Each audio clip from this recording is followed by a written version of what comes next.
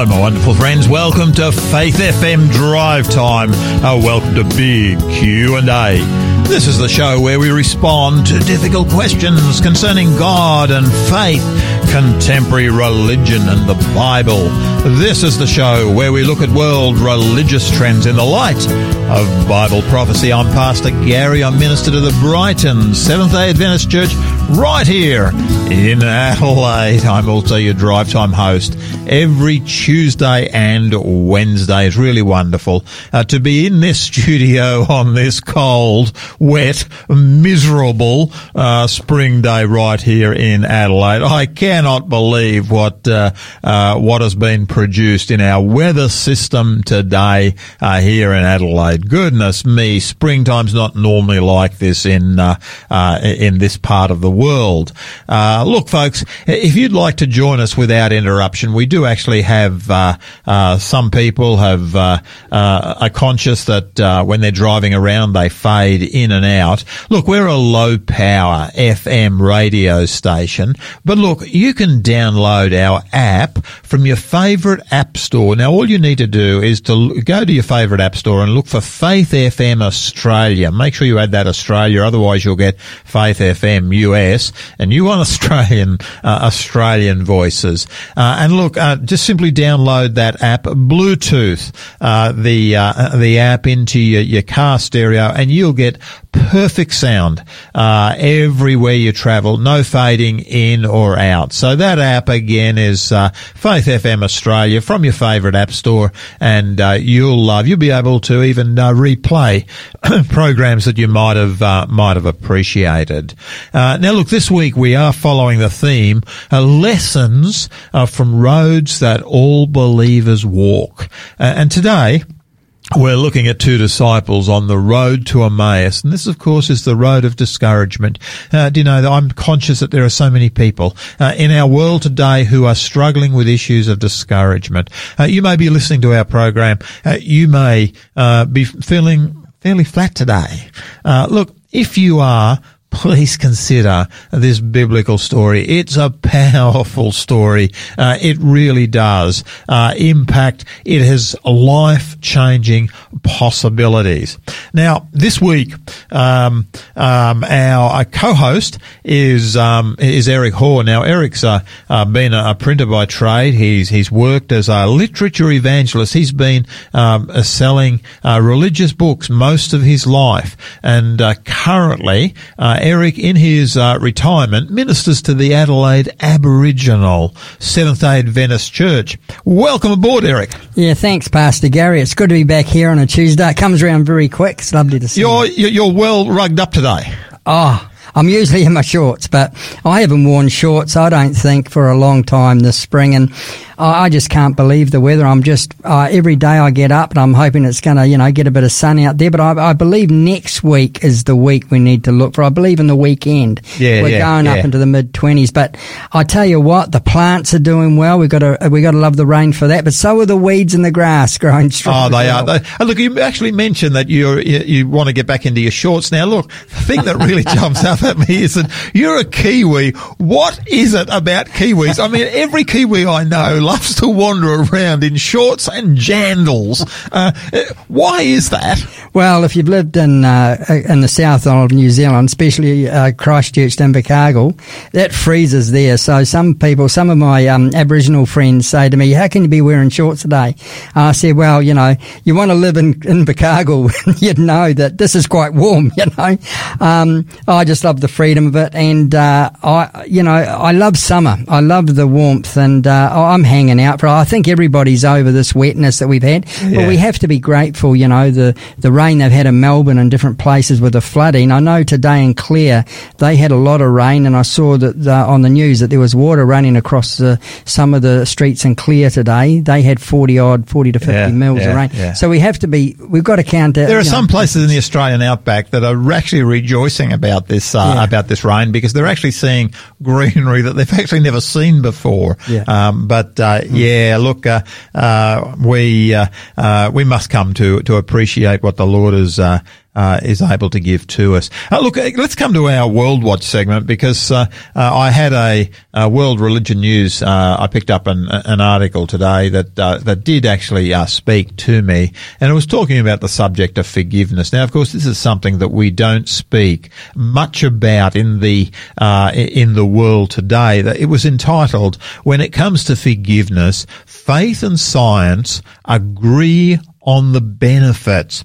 Across dozens of scientific studies in diverse contexts, the physical and mental health benefits of forgiveness have been validated. Forgiveness, says the article, is an age-old practice central to the teaching of many of the world's religions. In Christianity, forgiveness is unconditional by loving one's enemies as oneself.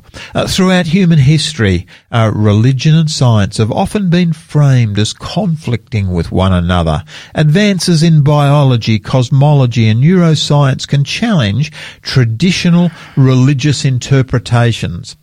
But when it comes to the transformative power of forgiveness, scientists and faith leaders agree on its benefits for long-term mental and physical health.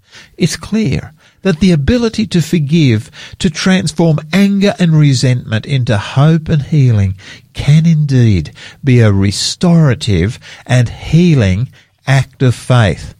But forgiveness is also backed by an ever-growing body of scientific evidence, one that refines and extends our faith in new ways. I really appreciate all this article is saying, and it continued, across dozens of scientific studies in diverse contexts, the physical and mental benefits have indeed been picked up. Evidence-backed tools provide a way to practice a set of steps that allow individuals to consider forgiving themselves, others, and yes, even God. Now, that's an interesting statement. Not sure that I agree with it, but hey, religious leaders around the world have seen firsthand that fostering and practicing forgiveness has the power to transform deep-seated responses to memories and legacies of injustice, conflict, and war.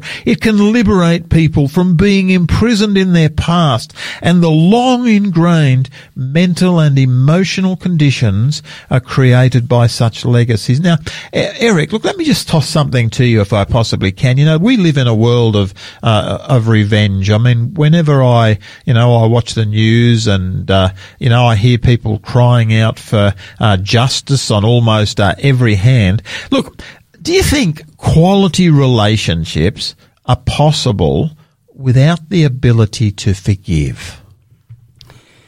It's quite a difficult question, Pastor Gary, because a state of mind, in whatever state of mind we're in now or, in the next few minutes or whatever, it's conditional on how we relate and see things. And forgiveness is such an important thing to us all, but it's very hard sometimes to forgive. I know that's what you're talking about sometimes. When you see a magistrate give a very low sentence for somebody who's been killed on the road, it doesn't seem fair or just. It doesn't seem fair, and that's the statement that keeps coming out. Yeah, and yet the Bible tells us that, to forgive one another is so important. He says, how can I forgive you if you don't forgive others? Yeah. And so that's a key part. But I think forgiveness is not only for the Christian, but for the non-believer too, because their state of mind as well is so affected. I know at times when I've been hurt by something that I feel I need to forgive somebody in doing it, I found it very difficult to do that. And I know with my family that they're so precious to us that we go through that battle. But I've found that over time, the understanding is that when you do forgive, you don't forget. I don't think you can ever. Sometimes, if it's such a critical thing, you don't forget what's happened, but you can get over it. You can bypass it if you like. Always there, but you can step around it and step past it, and you can forgive a person. But the memory can sometimes linger for a long time. And that's certainly very true. One of the things I'm conscious of, Eric, is that I, as as an ordained pastor, I'm a marriage celebrant. You know, that means that from time to time I have opportunity to sit down and when a young couple come to me, often a young couple come to me and say, "Hey, look, you know, Pastor, would you marry us?" Now, I love being able to do that. But one of the things that I do actually do is sit down with them and say, "Look, I'd like to sit down with you on a couple of occasions and just talk about, Christianity." And particularly, your upcoming marriage. And one of the things we actually talk about is the issue of forgiveness, because to me, what certainly I've determined, and I've certainly been involved in a fair bit of marriage counselling. I've been involved in certainly preparing people for marriage. I increasingly, unless a person it knows how to forgive, they're going to struggle in their marriage relationship. How would you respond to that?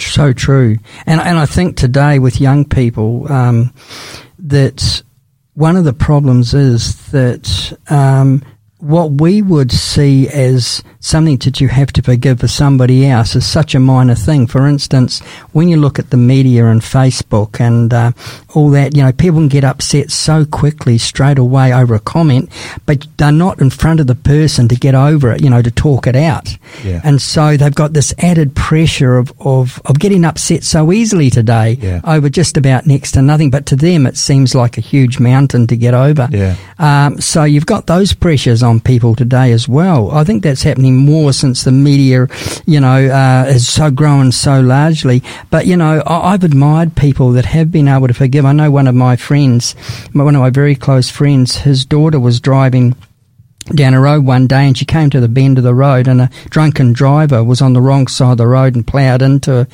her.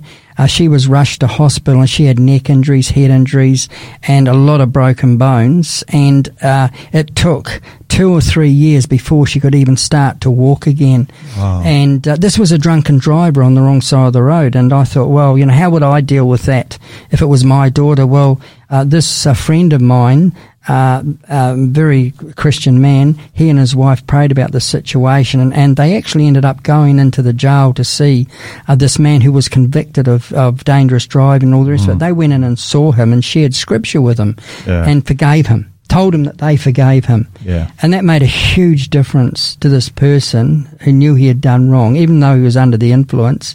And later he became a Christian as well. Yeah. But it just showed me that if these people can forgive somebody that can do that, what can we do? And, Jesus forgives others that treated him that way. That's why he's asking us, because that part of our Christian walk is so important, because cancer can eat you away. And the way you relate to people is that you see the best in people, the love in people, and we're all sinners and we all do fall, and so therefore we are going to make mistakes, and therefore forgiveness is absolutely key. And Eric, I'm really interested that you actually mention, certainly social media there, because it is so easy for us to simply go onto social media and condemn somebody else for something that they've done. I don't know all the facts. Haven't got and yet I join a mob. And I know that on 1 or 2 occasions I've had to be, as a pastor, I get involved in conflict management.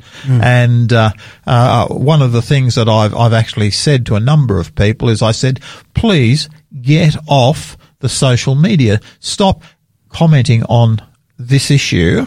The scriptures actually want you to forgive, not. And to me, as I look at this, I thought, hey, if in fact we picked up what the scriptures are saying, how much positive impact that would have on marriage relationship. And it's so sad when it's within families. All it needs to do is one of the two parties to say, I'm sorry, let's put that behind us and let's move on. And that healing, because it's the healing we're talking about. And it's the healing that comes, indeed. And I think I just notice is that, if we think of the Lord's Prayer, so many times, we hear the Lord's Prayer prayed, and forgive us our debts as we forgive, to the same extent that we forgive our debtors. Now, to me, I look at that and I say, hey, that's a huge challenge, because we are asking Christ to forgive us to the same extent that we are prepared to forgive others. Now, that has to be an incentive, surely, to be generous with those that we come in contact with. And what a wonderful world we'd have if that forgiveness was more abundant, that it was more out there in the community, you know, and that bringing people closer together rather than fragmenting them and pushing them apart. Such a wonderful thing. And you know, as you read the Bible and understand the character of Christ, that then changes you and sees how Jesus dealt with people and forgave them. And even when he was dying, he said, forgive them, they know not what they do. Indeed. How wonderful is that? Yeah. No, what a difference it would make in our world if, in fact, we picked up some of the principles of the Word of God. Let's come to some music. This is Faith First. The song is Where There Is Faith. Please enjoy.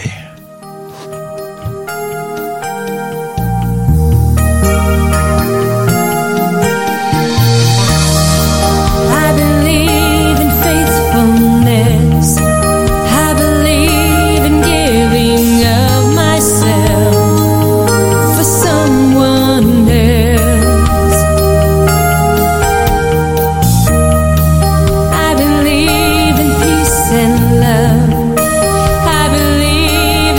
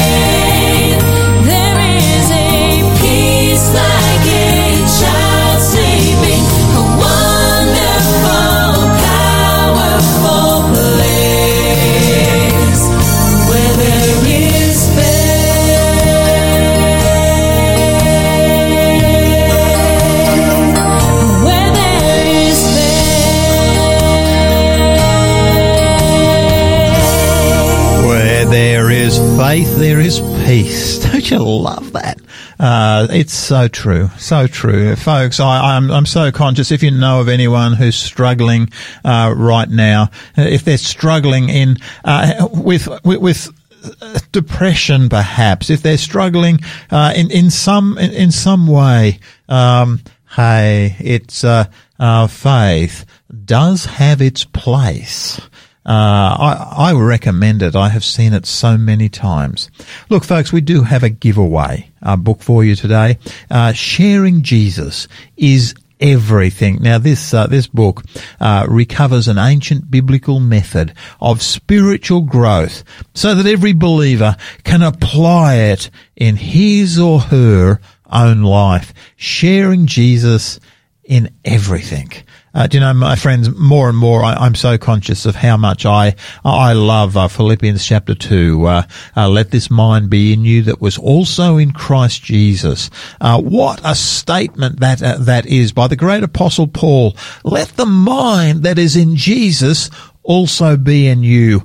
This book and sharing Jesus in everything. Friends, can I recommend this book to you? If you'd like to have your own copy of this particular book, then please, all you need to do is to text us here at the studio. Now, our text number is 04 888 808 11.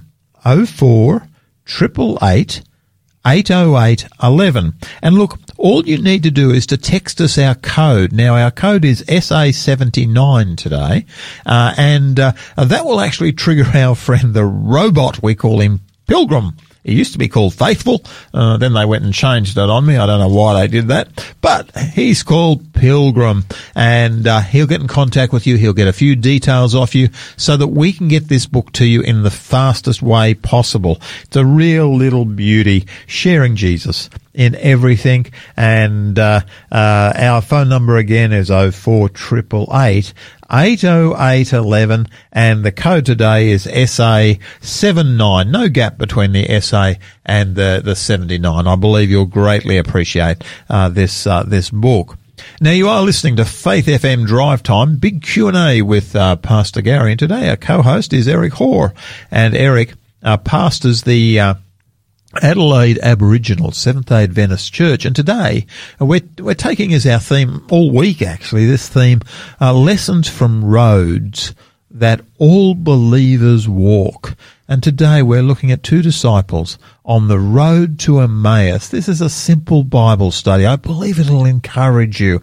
The road to Emmaus, of course, was a road to discouragement, but somehow it all turned around.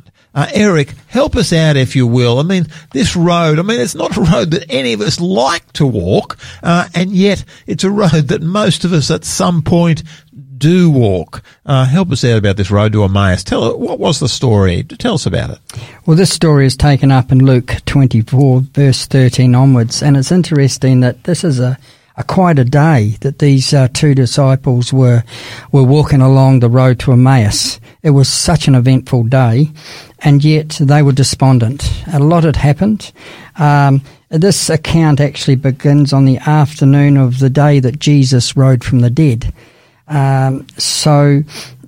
had risen from the dead on that day, and the two companions had been in Jerusalem for one of the highlights of the Hebrew year, and that was the holiest day, the Passover. And they were starting to walk down this road, but they hadn't seen Jesus. These two companions had not seen Jesus risen for themselves. They had only heard others talk of the resurrection. And as they left Jerusalem that afternoon, now this was the Sunday, the day that Christ rose. Friday, the preparation day, Jesus died, and he rested on the tomb on the Saturday, terminally known as the Sabbath. And now we come to the first day of the week, and all over the city that the week before, just a week earlier, the people had hailed Jesus as a hero as he entered Jerusalem. All over the city that week, people celebrated the Passover, one of the highest, holiest days in the Hebrew year. The remembrances were full of emotions of sorrow for the enslavement of their ancestors, but also thankfulness for God's provisions, for leading them through. And the culmination of that week was the farce of the trial, an illegal trial that Jesus faced, and his subsequent torture, humiliation, and public crucifixion. And that these two, the travelling companions, were full of emotions. They were reeling from the seamless, destroyed hopes of the movement they knew that could change the world. They were actually very despondent. Everything had changed so much in those weeks leading up to them heading away. They were full of hope. They saw Jesus come in. They thought that this was going to be the time when the Messiah would set up his kingdom. And then they celebrated the Passover, such a wonderful thing. And now they heard about, they saw the trial, and then Jesus was crucified. You know, Eric, one of the things I'm conscious of is that this crucifixion of Jesus must really have ripped the emotions of the disciples apart. But, you know, it's not just the situation with Jesus. You know, as I consider it, you know, I mean, in my ministry, there have been some times when I've had to minister to people, for example, who've committed suicide. And when I think of these two disciples, they've seen Judas commit suicide. You know, he went and hung himself as a result of what he has actually done. They see Christ have a totally unfair trial. I mean, you look at it and you say, hey, you know, people say unfair. The most unfair trial in this entire world was the trial that Jesus faced. So we've got these disciples, you know, they're facing one of their close group has committed suicide. Another one, Jesus, has suffered an unfair trial. You've got the Apostle Peter. He's deserted them at this point. You know, he simply has run away. I mean, this is a mess. That's right. And the biggest thing I think to them too is, why didn't Jesus, as the Messiah, as the promised Messiah, why didn't he stop it from happening? Why did he allow these events to take place? And they were confused. They'd given their life to this ministry, and now they were leaving very despondent, full of doubt. I think in our lives too, Pastor Gary, we expect Jesus to step in at some time in our life, and sometimes it doesn't happen, and we get despondent. We pray about something, expecting fully that Jesus will create a miracle, will step in on our behalf because we've prayed a prayer about it, and we strongly believe in our faith that something will take place, and it doesn't happen, and we get discouraged, just like these disciples do. I mean, this is something that is common to humanity, isn't it? It is. I think, you know, I mean, throughout my life, there've certainly been times when, you know, I've asked the big question, you know, why? You know, why did it actually take place? And I well imagine these two disciples who are walking from Jerusalem to Emmaus. It's a downhill walk, but I well imagine them asking this question, you know, why was the one who we thought was the Saviour of the world, why was he unjustly crucified? Why, you know, Judas, you know, how we trusted him so much. Now he's gone and committed suicide. You know, all of this is coming. Peter has run away, and you sort of look at this on this weekend, and all this is coming together. And, you know, I'm conscious that every person at some point faces some of these issues. That's right. And, you know, the walk to Emmaus was about 7 miles, about 11 kilometres. So it was a long time for them to be in conversation as they walked along. It is believed that these two disciples were two of the 70 that were picked out in Luke 10:1. Then Jesus picked 70 other disciples from his followers and sent them out 2 by 2 to go ahead of him into every city and town where he and his disciples had planned to go. So these two here were very close to Jesus, and they were struggling with what had happened. And then it says here in verse 15, so it was while they conversed and reasoned that Jesus himself drew near and went with them, but their eyes were restrained. so they did not know him. Now that's an interesting point, that their eyes, different translations have holden, that their eyes were holden. I often, in my early days, I just wondered if they were so much in doubt and despair that they didn't recognise Jesus. But the Greek word actually comes from, when their eyes were kept, as akrinio, which means held. They were stopped from actually recognising him. I believe that. That they actually, Jesus had that happen, that they could not recognise who he was.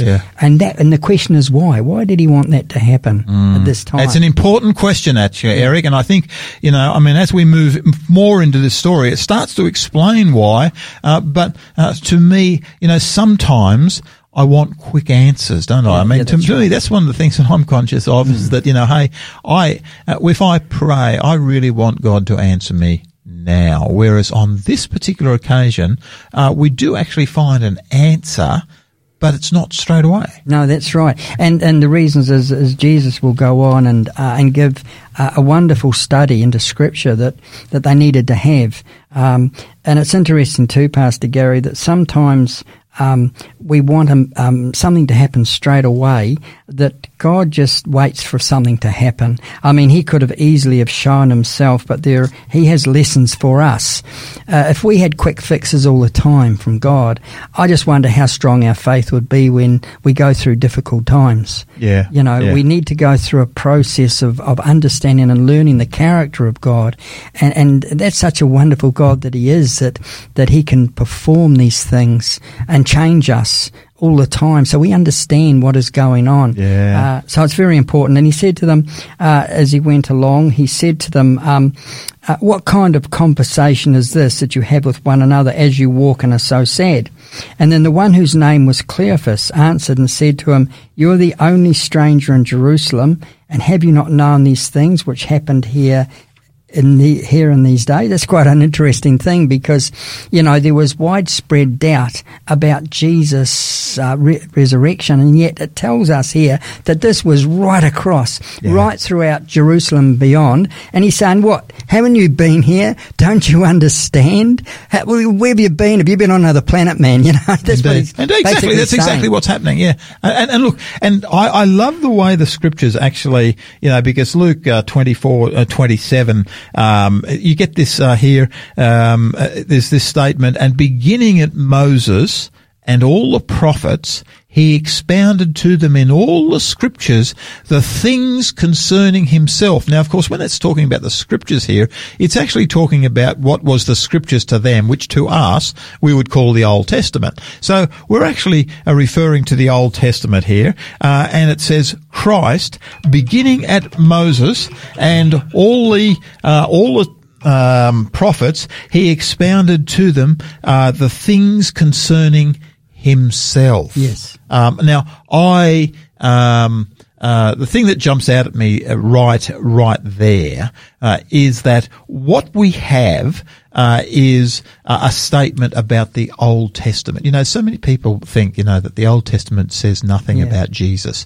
And yet here, what we've got is that Christ is expounding in the things from the Old Testament concerning himself. Jesus is revealed in the Old Testament. I plead with people, please don't throw out the Old Testament. The Old Testament is so key to understanding the New Testament because it reveals Jesus as well. Yeah, that's right. And I think that's one of the key things in the whole passages here, is the fact that Jesus draws them back to the Scriptures from the past in the Old Testament. And there must have been a weakness, I think, in their theology where he needed to do that. And it's a lesson for you and I today. For it says in Luke 16:31, it says there, if they hear not Moses and the prophets, neither will they persuaded, though one rose from the dead. So it's saying that even if you see the resurrection, you may not believe. Why? Because it says here, if they don't listen to the Old Testament, to the Moses and the prophets, to get a full picture in the Bible. You can't take part of the Bible and throw out the rest. He says, if you haven't learnt lessons from right through Scripture, then you may not be persuaded that I've risen from the dead.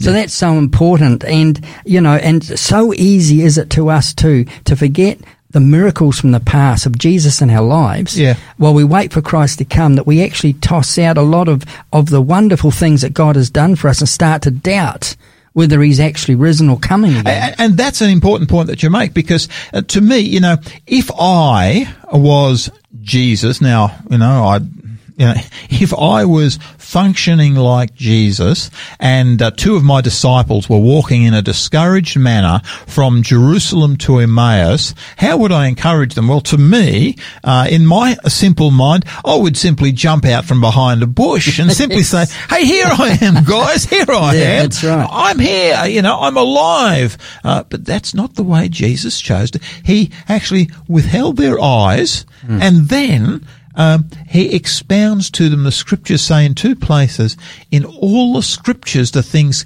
he actually wanted to explain to them based on the authority of the word of God. And to me, that's incredibly powerful, because what it is I think it's saying something to us today. I think Christ actually wants us to be able to become students of scripture so that we understand what the word of God is actually saying. And that's right. And it's so powerful when we line all the passages up together from the old and the new. It's interesting too that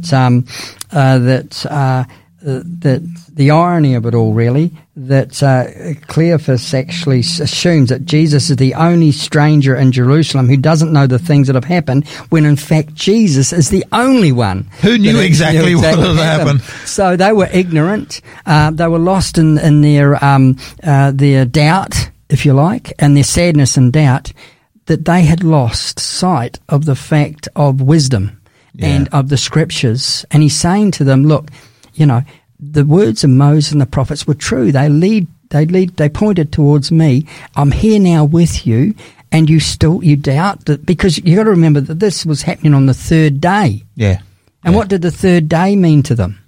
Well, that was what should it have been? That was the resurrection day. That was the resurrection day. But who was it that remembered the third day? Who was it that remembered what actually happened on the third day? Do you remember who that was? Do you remember it was found in Matthew 27, 62 and 63? It says, on the day that followed the day of the preparation, so that's the Friday, the chief priests and the Pharisees came together unto Pilate, saying, Sir, we remember that the deceiver, about Jesus, said, while he was yet alive, after 3 days I will rise again. So the ones that remembered were the ones that actually put Jesus on trial.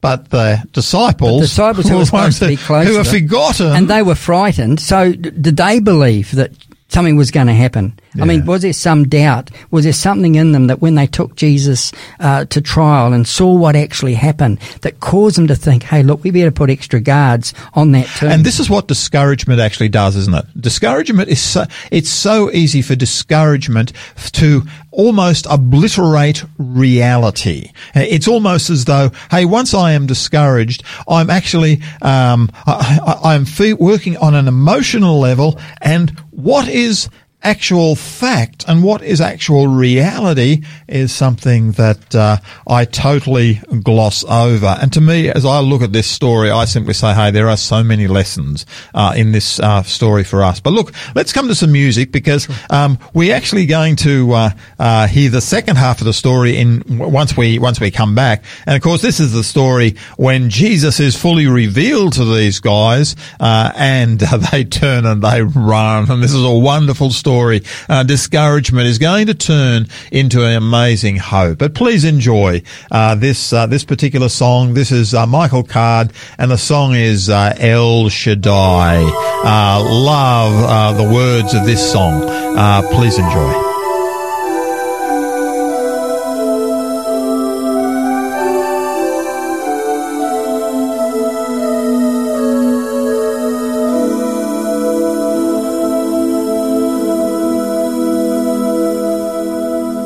El Shaddai, El Shaddai, El Elyon Adonai.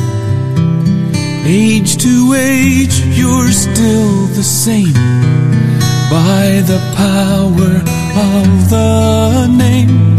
El Shaddai, El Shaddai, Erakim Kana Adonai. We will praise and lift you high. El Shaddai. Through your love and through the Ram, you saved the son of Abraham. And by the power of your hand, turn the sea into dry land. To the outcast on her knees, you were the God who really sees. And by your might, you set your children free.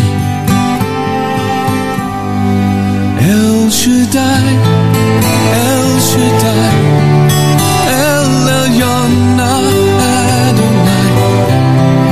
Age to age, you're still the same. By the power of the name El Shaddai, El Shaddai, Erekum Kana Adonai. We will praise and lift you high, El Shaddai. Through the years you made it clear that the time of Christ was near.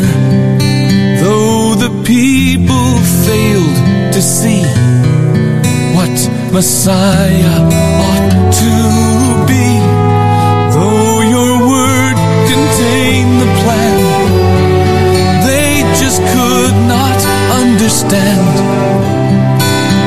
that your most awesome work was done through the frailty of your Son. El Shaddai, El Shaddai, El Elyon Adonai. Age to age, you're still the same. By the power of the name El Shaddai, El Shaddai, Erekum Kana Adonai.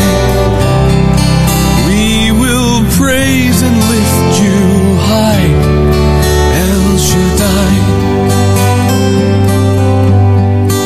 El Shaddai, El Shaddai, El Elyon Adonai.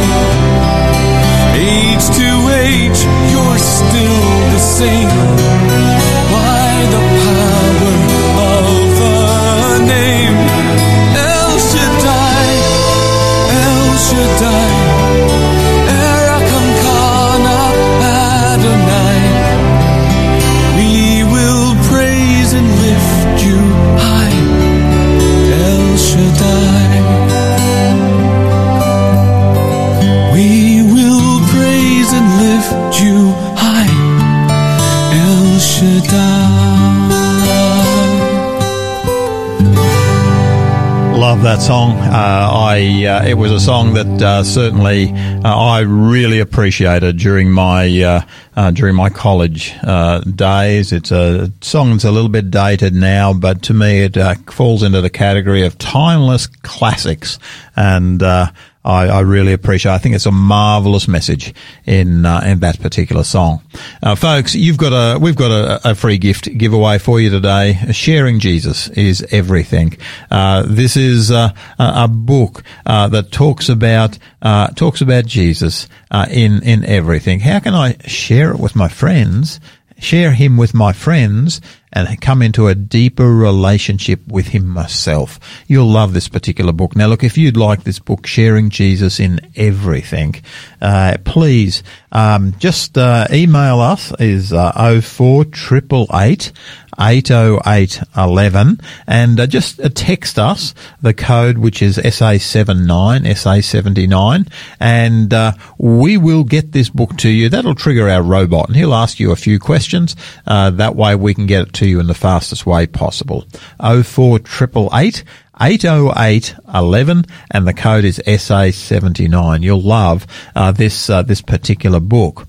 Now, you are listening to Faith FM Drive Time, big Q&A with Pastor Gary, and today our co-host is Eric Hoare, and Eric ministers to the Adelaide Aboriginal Seventh-day Adventist Church. And today, this week, in fact, we're talking about lessons from roads that all believers walk. And today we're looking at two disciples on the road to Emmaus. You know, it's the road to discouragement. We've seen that as they walk from Jerusalem to Emmaus, it's a downhill walk. They're walking into the setting sun.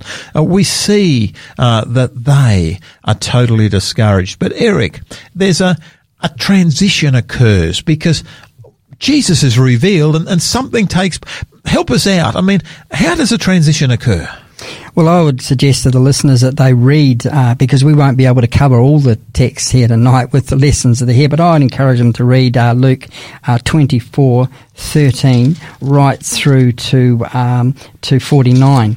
But we're going to pick up the account where they were drawing near to the village where they were going. In verse 28, he indicated that he was going to go further. He actually, he must have indicated that he wanted to carry on. But in verse 29 says, but they constrained him, saying, abide with us, for it is towards evening, and the day is far spent. And he went in to stay with them. It's interesting to me that Jesus was actually going to carry on, but something happened here that changed everything.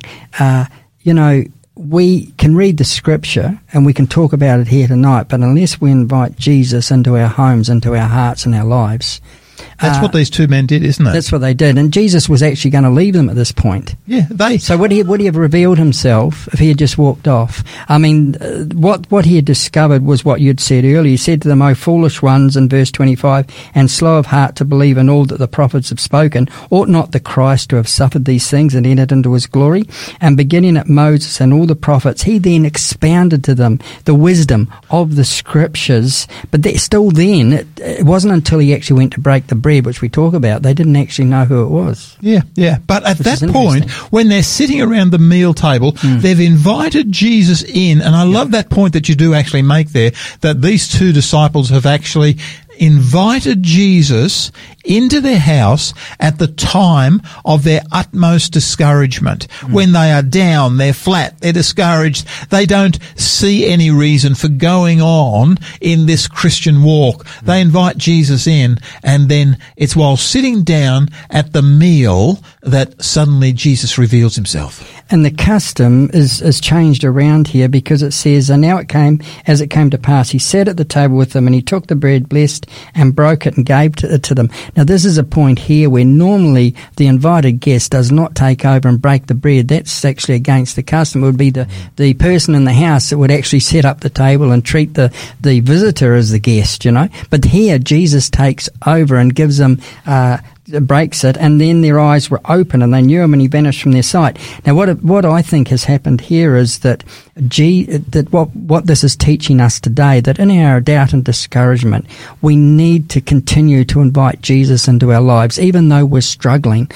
We don't put, and at times I've pushed Christ away in my life when I've been in my darkest times, but then it's inborn in me to accept Christ. I mean, you know, there's something there. When you're born again, something happens, you know. He's there. Yeah. And so I come to him again. Yeah. The Holy Spirit speaks to you, doesn't it? Yes. You know? Yes. That's the words I'm looking for. The Holy Spirit, Christ never leaves us, we leave him. And now Christ was indicated he was going to, but they invite him, and we need to invite him at all times, whether it's we're happy or whether we're sad. It is Christ in our life that makes a difference. Yeah. And this is the point here. And to me, I think the breaking of the bread, when we pay close attention to Jesus and his customs and what he does, we will recognize Christ through who he is. I mean, Christ told us the law, didn't he? The 10 Commandments.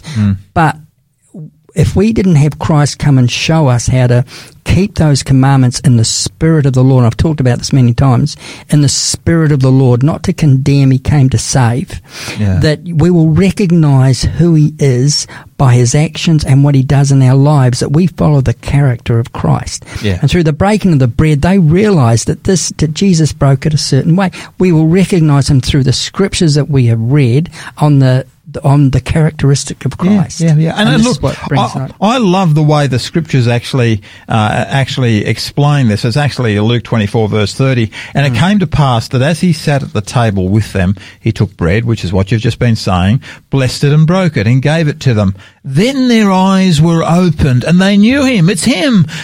But he vanished from their sight. Yeah. And they said to one another, did not our heart burn within us while he talked with us on the road and while he opened the scriptures to us? So they rose up that very hour and returned to Jerusalem, and they found the 11 and those who were gathered with them, saying, the Lord, he's risen indeed. He's appeared to Simon. It's true. You know, to me, as I look at this, Eric, you know, these are the first two who come, that they have literally, suddenly here we find discouragement has transitioned to incredible hope. I mean, this distance is 7 miles, or about 11 kilometres or whatever it is between Jerusalem and Emmaus. They turn around and they run back to Jerusalem. You know, I well imagine them, you know, on their walk down, you know, from Jerusalem to Emmaus. I well imagine, you know, what you can do, you know, 11 kilometres. I imagine them doing a 3-hour walk there. Going back though, 1 hour, they're back there in an hour, they're moving, you know. That's right. And, you know, the excitement of it all that, hey, look, Christ lives, you know, even after all that. But what amazes me, it's the fact that Jesus was walking this road alongside them is significant, because Jesus, he wasn't in the tomb. He wasn't in the temple. He wasn't shown off to the religious leaders that he was right all along. He was not in Herod's palace, nor in Pontius Pilate's headquarters, gloating about, you know, that he had risen. Rather, Jesus was with the hurt.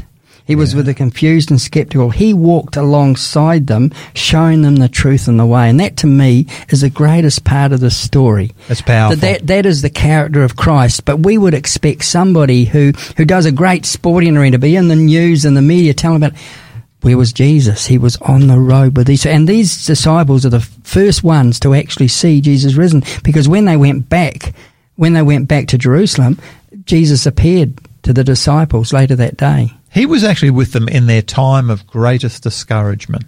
That's right, yes. And, you know, as I think about it, you know, we've probably got some listeners today who are going through some hard times. You know, I'm so conscious that every time I'm, you know, with a congregation, there'll be someone who's got some relationship issues. Yeah. There'll be someone who may be dealing with financial issues.